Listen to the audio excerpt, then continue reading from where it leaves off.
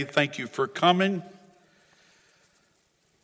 Yesterday, 5 people gathered in Washington to do one thing: pray. How many of you know we need prayer? And I thank God for what was done, how that God really blessed, and I believe something stirring in our nation. I am reminded that there are 3 branches of government for America today. Those branches are the legislative branch, the executive branch, and the judicial branch. The legislative branch is to make laws. The executive branch is to carry out those laws, and the judicial branch is to interpret those laws. Since the late 50s, 60s, and 70s, especially 1973, when Roe versus Wade, the Supreme Court made a decision legalizing abortion. Millions of lives have been lost because of that decision. A lot of leaders in Washington and in America have tried to legislate out of the judicial branch. Amen. I don't know if you've noticed or not, but that's what's happened. A lot of laws that have come forth in the last many years has been simply because of the Supreme Court. Yesterday, President has appointed a lady to serve on the judicial court, Amy Coney Barrett. And I am praying that God will help us when it comes to the judicial court, that the right things will be done and His will be done. A lot of laws have been passed, I believe, anti-God, anti-country, and we need to see America right in its wrong. And so, with the prayers and what was done yesterday in the Rose Garden, I don't know what God's doing. Sometimes He's working behind the scenes and we don't even realize it. So let's be much in prayer, if you will. Turn with me to the book of John, chapter 8, verses 1 through 11. But that's a conjunction that ties something together. When you're reading the Bible, make sure you understand those conjunctions, because it's tying something before it to something that God wants to say to us in this 8th chapter of the book of St. John. And I'll get to that in just a moment, but Jesus went to the Mount of Olives. Now early in the morning he came again unto the temple, and all the people came to him, and he sat down and taught them. Then the scribes and the Pharisees brought to him a woman caught in adultery. And when they had set her in the midst, they said to him, Teacher, this woman was caught in adultery. And then they added this to it, in the very act. Now Moses in the law commanded us that such should be stoned. But what do you say? This they said, testing him, that they might have something of which to accuse him. But Jesus stooped down and wrote on the ground with his finger, as though he did not hear them. The only recording of the writing of Jesus Christ is here in this chapter. So when they continued asking him, he raised himself up and said, He who is without sin among you, let him throw a stone at her first. And again he stooped down and wrote on the ground. Then those who heard it, being convicted by their, conscience, went out one by one, beginning with the oldest, even to the last. And Jesus was left alone, and the woman standing in the midst. When Jesus had raised himself up and saw no one but the woman, he said to her, Woman, where are those accusers of yours? Has no one condemned you? Verse 11, she said, No one, Lord. And Jesus said to her, Neither do I condemn thee. Go and sin no more. May the Lord add his blessings to the reading of his word. That word, but, ties the 8th chapter with the 7th chapter. And you want to find out what went on in the 7th chapter. Well, let's look at some things that did go on in the 7th chapter. If you look at the very first part of this chapter, for chapter 7, his own brothers did not believe in him. And they made fun of him, the brothers of Jesus Christ. Jesus then in the chapter teaches at the feast, feast of the Tabernacles, which was simply a Thanksgiving feast. And many people had come and gathered. And then the people tried to take him because they couldn't agree with what he said, and they were very angry at him. But they could not because, and the Bible says this, because it was not his time. And then later on in that same chapter, the leaders try to arrest Jesus Christ. They sent the temple guards and said, go arrest him, bring him here. Later on, they came back and did not have Jesus with them. The Pharisees, of course, the religious leaders of that day, the Pharisees says, why didn't you bring Jesus with you? And they said this, they said, no man ever spake like this man. And then they were so angry, the religious leaders, the Pharisees and the scribes, they were so angry, they said, do you also believe? And then they asked this question, are some of the Pharisees believing? They were so afraid. These religious leaders were so afraid of Jesus Christ because of his power and because of his word and because of his stand and relationship with his Father. And see, when people get mad at you as a Christian, they're not necessarily angry at you. They're angry at the God that you serve and the truth that you stand for. And so they did not arrest Jesus. And then the Bible says, and everyone, the last verse in the 7th chapter, and everyone went to his own house. And that's the reason I wanted to tell you about that, because it says, but Jesus went to the Mount of Olives. And when we look at what the Pharisees and the religious leaders did in this 8th chapter, we can understand they carried on what they tried in the 7th chapter. They were always trying to even kill Jesus Christ. But the Bible says that Jesus went to the temple and began to teach. And then all of a sudden they burst on the scene, and they had a woman with them. And they thrust her down on the ground in front of Jesus and all these people that are watching. I want you to notice, if you will, your outline. I hope everyone has one, because it is so important to understand what is happening in this particular chapter.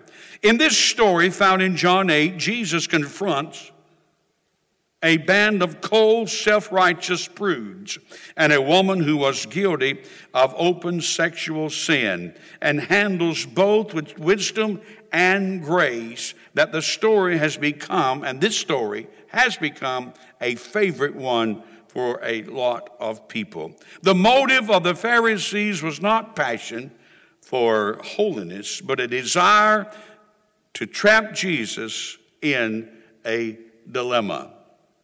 Now, it is interesting, the questions that they were asked Jesus Christ, trying to trap him. You remember the other time when they asked Jesus, should you pay taxes to Caesar?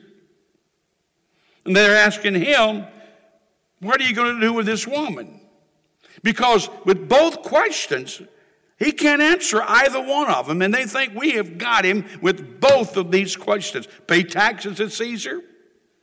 If he said no, Caesar would come down on him. If he said yes, then it would be a different story. And he said, you render unto Caesar the things that are Caesar's, and you render unto God the things that are God. What a smart answer that is full of wisdom.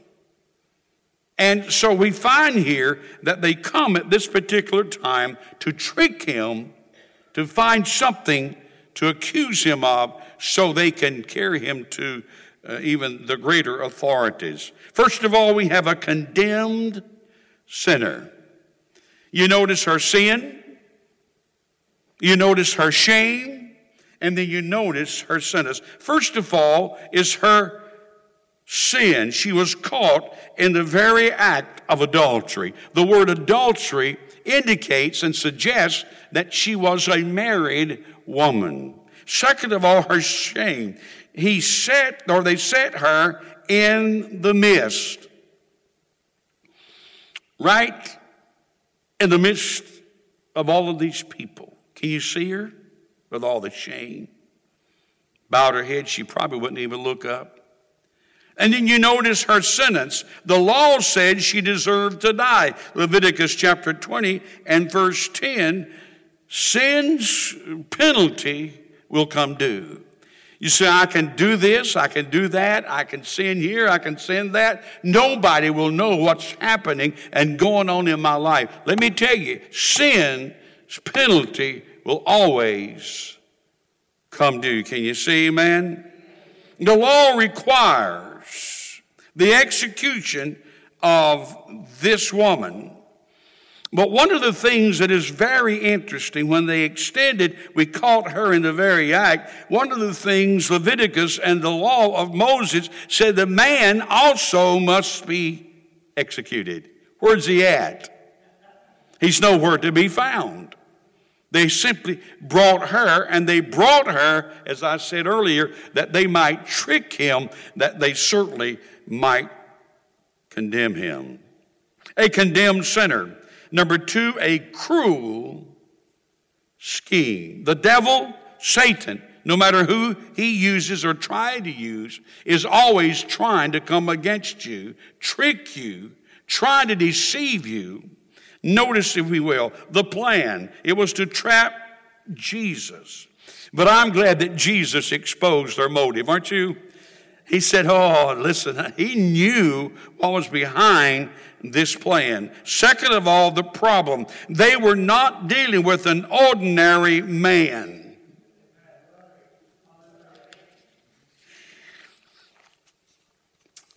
About 39 years ago, my wife and I had the privilege of being on the West Coast in one of our conferences. And one of our speakers there was S.M. Lockridge, Shadrach, Meshach, Lockridge. I love that name. Shadrach, Meshach, Lockridge. He said his mother would have named him Shadrach, Meshach, Abednego Lockridge. He said this, but he was always afraid that they would say Shadrach, Meshach, Abednego Lockridge. So that's the reason she didn't add that other part to it. But he spoke that night, and he spoke these words. Now, he was very colorful, fervent in what he said, powerful. And you sat on the edge of your seat and just listened to him. I can't do justice to us, but listen. And listen, the people, the religious leaders brought the woman to Jesus. They didn't know who they were dealing with. Let's listen to S.M. Lockridge, what he says about it. He's purely powerful. He's impartial, merciful. Do you know him? He said, that's my king. I wonder, do you know him? That's my king. He's the king of Israel. That's my king. He's the king of righteousness. That's my king. And he's the Lord of lords. Amen? He's endurably strong. He's entirely sincere, and he's internally steadfast. He's morally graceful. He's purely powerful. He's impartially merciful. I wonder, do you know him? He went on to say, do you know him? Amen. Do you know this Jesus Christ? He's the greatest phenomenon that has ever crossed the horizon of this world. Who are we speaking of? Jesus Christ. He's God's Son. He's a sinner's Savior. He's a centerpiece of civilization. Jesus, he says, that's my King. I wonder, do you know him? He goes on to say, that's my King. He's the King of Israel. That's my King. He's the King of heaven. That's my King. He's the Lord of lords. He's the only one qualified to be all-sufficient Savior, Jesus. And he says, I wonder, do you know him? He supplies strength for the weak. He's available for the culprit and the pride. He sympathizes and saves.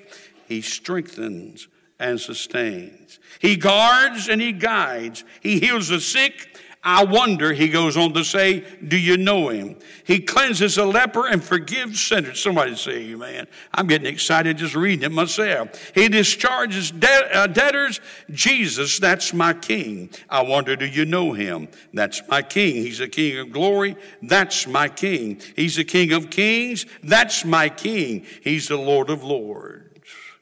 He continues on to say, I wish I could describe him to you. He's indescribable. He's incomprehensible. He's invincible. And he is irresistible. You can't get him out of your mind, and you can't get him off your hands. You cannot leave him, and you cannot live without him. The Pharisees couldn't stand him, but they found out they couldn't stop him. I couldn't find any fault in him. Herod couldn't kill him. Death couldn't have him, and the grave couldn't hold him. Hey, that's my King. That's my King. Amen. Hallelujah. That's who they were dealing with. Amen. The plan. The problem, he ignored them and he wrote on the ground. But a lot of people wondered what Jesus wrote. Nobody knows. But he took his finger and began to write on the ground. He exposed them. And one of the hardest things to face is your sins. But every one of those men that brought stones to throw at that woman, every one of those men, they had to face their own sins. Because when he wrote on the ground and they kept pressuring him, and he stood up, he said, he without sin, let him cast the first stone. So he didn't say don't stone her. He didn't say let her go. Can you imagine the wisdom of Jesus Christ? And he gives you and I wisdom to deal with our culture today. I'm so glad, I'm so thankful. He exposed them for what they really were.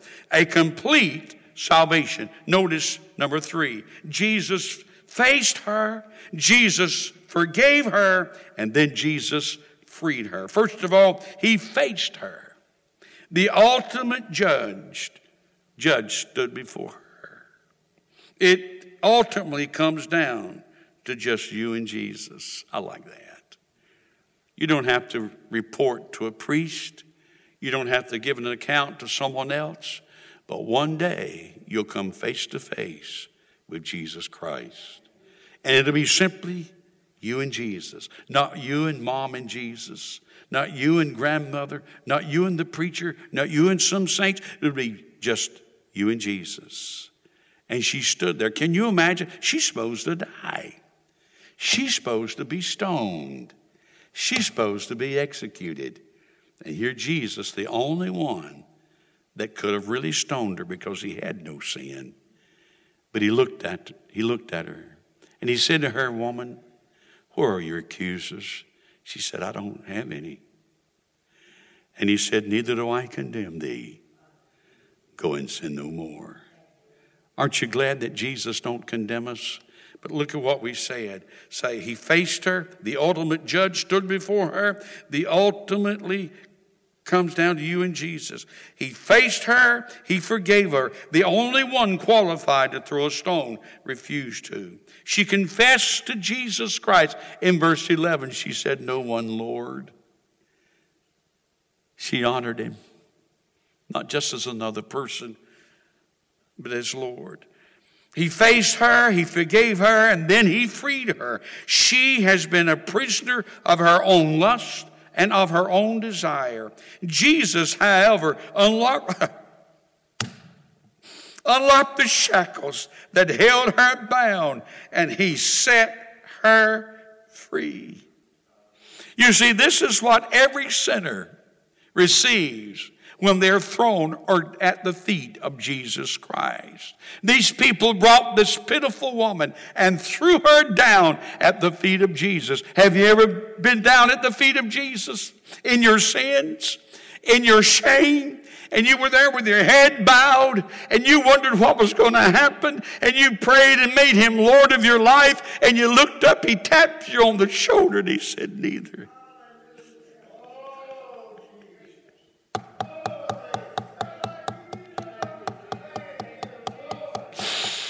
Hallelujah. Neither do I condemn thee. Go and sin no more. Every person that comes to Jesus for salvation receives this new release in life. I love this verse. It's found in 2 Corinthians chapter 5 and verse 17. Therefore, that's another connect word. Therefore, if anyone is in Christ, he is what? A new creature.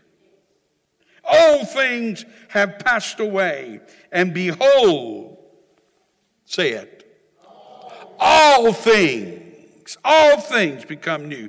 I love this verse so much. I wanted to break it down. As most of you know, I love the Amplified Bible. And listen to what it says. Read it with me if you will. Therefore, if anyone is in Christ, that is grafted in him, joined to him by faith in him as Savior, he is a new creature. Look at this. Reborn and renewed by the Holy Spirit. Aren't you glad you're a new creature? Just how does that happen? Oh, it happens through the Holy Spirit. Newborn through by the Holy Scripture. All things have passed away. The previous moral and spiritual condition. What I was, I'm no more. What you were, you're no more. What you were, you are no more. All things have passed away. And behold, new things have come, because spiritual awakening brings a new life. Aren't you glad you have new life? Aren't you glad that Jesus Christ has forgiven you? Listen, you may be just like this woman. You may be caught in some kind of sin. It can be all kind of things that you know is in your life. But you think, I've got it hid. No one knows anything about it. Jesus knows about it. You may never be taken by someone and brought and thrown down at the feet of Jesus. But the Holy Spirit will get a hold of you one day. The Holy Hound of heaven will go after you. And he'll drag you to the feet of Jesus. And the Spirit will convict you of your sin. And you can look up in the face of Jesus and say, Lord, forgive me. I leave that old life to the past. And that's what Jesus really said. Notice what I have here, number 4, as I close. The story blends a lovely note of grace. Neither do I condemn thee, with a challenge of high standards. Go and sin no more. Brother Matt, would you folks come? It's wonderful to be able, listen at me, it's wonderful to be able to call on Jesus Christ. Listen at me, he's just as real here at 3518 Rose of Sharon Road. He's just as real here in this building today as he was standing on those temple steps. He's just as real.